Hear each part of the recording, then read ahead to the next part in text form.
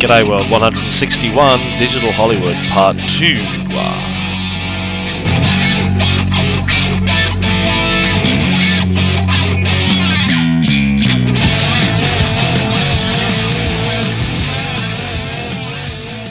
G'day everyone, this is Cam.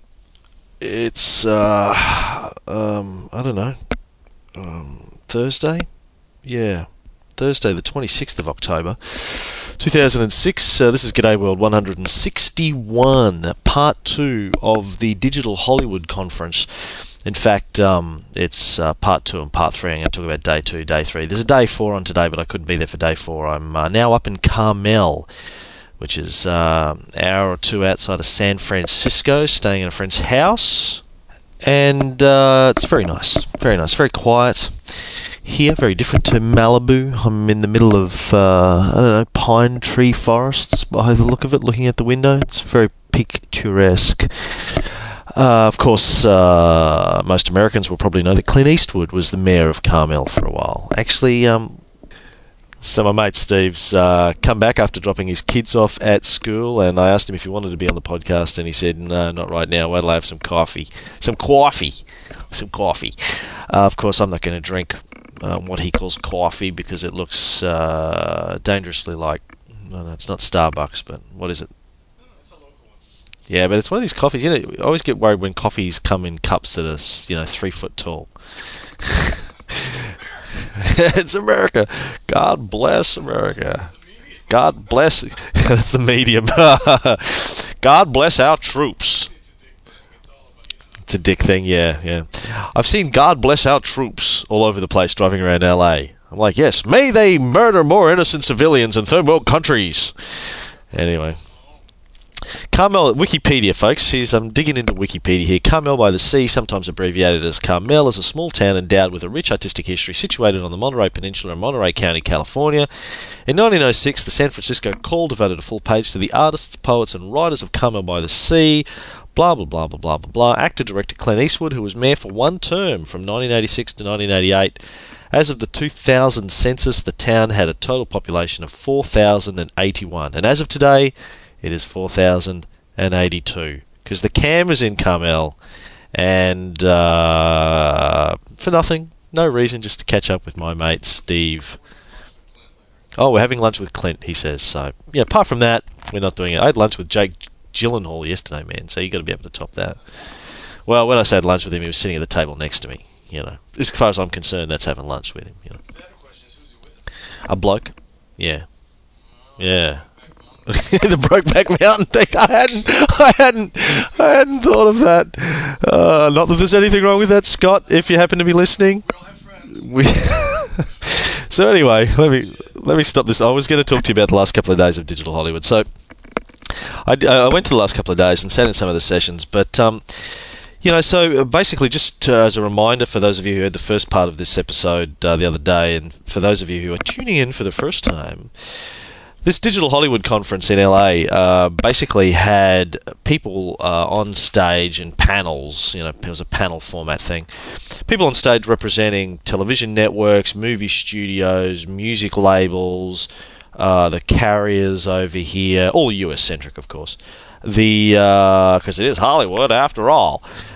Venture capitalists, new media companies. In the first day, there was some blogging and podcasting companies represented. MSN, Yahoo, Google, YouTube. And it's basically a big confab about, oh my God, what is happening to our industry? And I tell you, the last couple of days, the first day I went through some detail with you on some of the sessions, and I don't want to do that in this because I tell you what, the last couple of days, everything I sat in sounded the same. It was the same bunch of guys, the same Stanford MBAs with the same little, button-down powder blue shirts and the same little glasses, all saying exactly the same thing, and it all sounded like a big echo tube. The basic consensus from the networks and the movie studios when they get asked, well, what are you going to do about the new world, is, well, we have all of this really great content, and we're going to repurpose that content for. I'm sure you don't need the accent; it's just more effective. We're going to repurpose the content for the new world, and we're going to DRM it and work with our friends. And sure, we're going to have chatting, and we're going to have comment systems, and it's all going to be great. And we're all going to make a lot of money, and we're going to partner with, the Googles and the YouTubes, and we're going to work it all out. And it's all going to be good, and God bless America. And I sat there through most of it going, you guys really got no idea what's going on, do you? It was, and nobody was really on stage from these, old media companies saying what I expected them to hear. Well, no, I didn't really, but I thought I should hear at least somebody get out and going, you know what? We do not have a clue. Okay, actually, Rupert Murdoch said this in Wired magazine a couple of months ago. So if Rupert can say it, I don't know why everyone else can't have the balls. Well, yes, I do, because Rupert's got balls, right? Rupert was in Wired magazine. He said, I got no idea where this is going, but all I know is it's not going to look anything like it's looked like for the last 50 years. Yeah, we got a lot of money. We've got a bunch of smart folks. We're going to try and figure it out. That was Rupert's response. But not everybody can get away with that level of candour and transparency. So these folks are all saying, well, yes, it's all going to be great. Here's another thing that I noticed. It's all white. I think I saw one African American on stage during the 3 days I was there.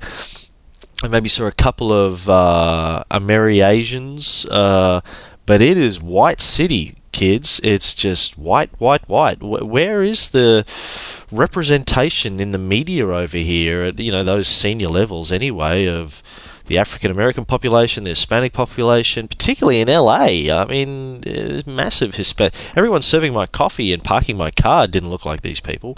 And the reason I say that is thinking, well, from a new media perspective, in the podcasting world, in the YouTube world, what are we doing to produce relevant content for non-whites? Where we've had a number of African American hosts on TPN over the last year, and what we need to have a bigger representation, I guess, is what I'm saying, in new media of everything that's not a white male who comes from Stanford.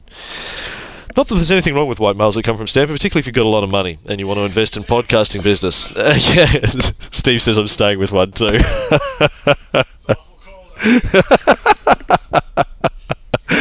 I'm not saying there's anything wrong with you, dude. It's just there are other people who aren't you, right? And we're all the same too. Oh, let's not go there. People always stereotype people who look the same. We're all on the stage together.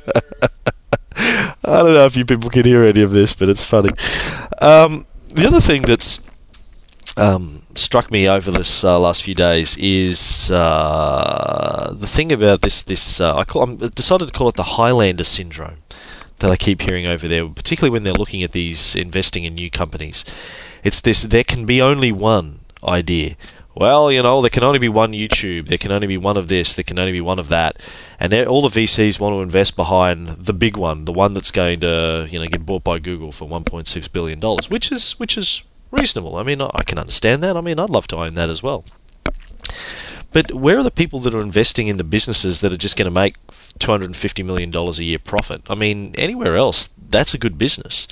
Television networks in Australia, which are, I think, still thought of by many people as a good business, are making 30, 40, 50, 60 million dollars a year profit, and they're a huge enterprise.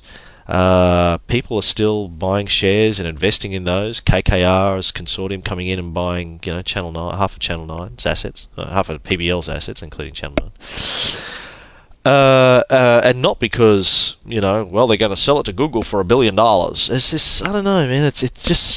It scared me a little bit over the last couple of days there. It kind of felt like 98, 99 again, when people were telling me how great pets.com was going to be. Just a lot of, hell, I know I run a podcasting business, but I think we have a fairly realistic and conservative business model. People want to listen to content. They want to listen to content created by their peers that they can trust and that is relevant to their interests. And advertisers want to reach people in a more effective way with a better return on investment by... Anyway, what my business model is. So, the last couple of days, there was I met some good people there. I had some good meetings. I did a lot of great networking. but the sessions themselves just seem to be the same stuff in every session. But the problem with that is not that the stuff was good, right? The stuff just seemed to me to be missing the point to a large degree. But anyway, what do I know? So that was Digital Hollywood. I mean, I don't really have much more detail to give you there. Oh, right, yes, Steve. I'm going to pause the show. I'll be back. All right, we're back. I just had to have a little tete-a-tete with my man Steve here. He's plotting on my behalf how to take over Carmel by the Sea. A lot of people with a lot of money here. Steve's telling me that what did you just say then? That the airport's full of Learjets. Sick amount of money at Carmel. They all come quietly or try. Rupert's got a place right out in Carmel Valley. He's saying Rupert's got a place out in Carmel Valley. Charles Schwab comes down here on weekends. You know. And Tony Blair and Nicole Kidman in for a World Media Conference. Really? Yeah, so Rupert just had a bunch of people in at his place. Bill Clinton, etc. Nicole. Maybe that's why Nicole's husband had to start drinking again. Anyway, I don't really have much else to tell you about Digital Hollywood, folks. Except, I pitched the TPN story to a couple of VCs when I was there. Just over, it wasn't a pitch. It was just, we're having a coffee, we're having a bite to eat. And they say, so what do you do? And I told them. And the response was great. Well, the initial response is kind of, oh, let me guess, you're another podcasting outfit. And I go, well, actually, we're the first podcasting outfit. And let me tell you what we've been doing. But, I think I'm starting to get a grasp that our unique differentiator, how are you different from everybody else? The whole niche media thing that we're doing seems to be fairly different from what anyone else in this space is talking about, at least at this level. Everyone else, well, not everyone else, but particularly, the pod shows of the world seem to be going after a big media play. Getting the celebrity podcasters, as I like to call them. By the way, you and Spence did some analysis on the 3,000 shows figure that podcast said they had. I mentioned in the last show. And we actually figure that probably means episodes or MP3s that they outright own instead of, a show like 3,000 Dawn and Drews. If anyone listening to this can confirm or deny that with more accuracy, let us know. But you and asked around. And, on that kind of level, TPN wouldn't be that much different. We'd be probably a couple of thousand. I don't know. I haven't done the math. So, anyway, folks, I don't know if I'm going to waste much more of your time today. I think that's just a quick one. I did do a very lengthy interview last night on the drive up here with a shaman from California that I was going to put out, but it was sort of a 5-hour drive, and the interview itself went for an hour and a half, and then sort of basically spiraled down into a whole bunch of alpha male argument and debate, which you guys know is not unusual for me, and but he was kind of freaked out by it, I think, and we ended up spending the whole 5 hours just sort of arguing things at the top of our voices and yelling and screaming and interrupting each other and cutting each other off and trying to get a point made, and it's very alpha male behaviour, and I feel really bad about it this morning. So, Shaman John, if you're listening, I'm terribly sorry. I feel awful. But spend too many days in Hollywood around guys talking like this, like they know what they're talking about. I don't know. That's it. I'll give you an update in a couple of days, kids. Be good. Brush your teeth. Steve says if you come here, don't call. Alright? Alright. If you want to call me on my... No, don't call me on my US cell phone. It's going to cost me a fortune. Do you know the US cell phone number... you buy a prepaid card here, right, for my phone, a SIM card. I get charged for inbound calls as well as outbound calls. And it's like 10 cents a minute, I think. I'm getting $1 a day plus 10 cents a minute. And then I get charged for SMSs inbound and outbound, and calls inbound and outbound. How wrong is that? Highway robbery. Anyway, I'm out of here. See ya. Hey everybody, this is Wayne Trammell from the Cranky Middle Manager Show. Who says business podcasts can't be fun? It's management, darn it, not the priesthood. Okay, managers sometimes get more respect than we deserve, and sex between coworkers is strongly discouraged, but it does happen. It's a little like the priesthood. But anyway, listen to the show. We'll have some fun. We'll talk to the top authors, managers, and experts from around the world. The Cranky Middle Manager Show, cmm.thepodcastnetwork.com. Don't let the weasels get you down.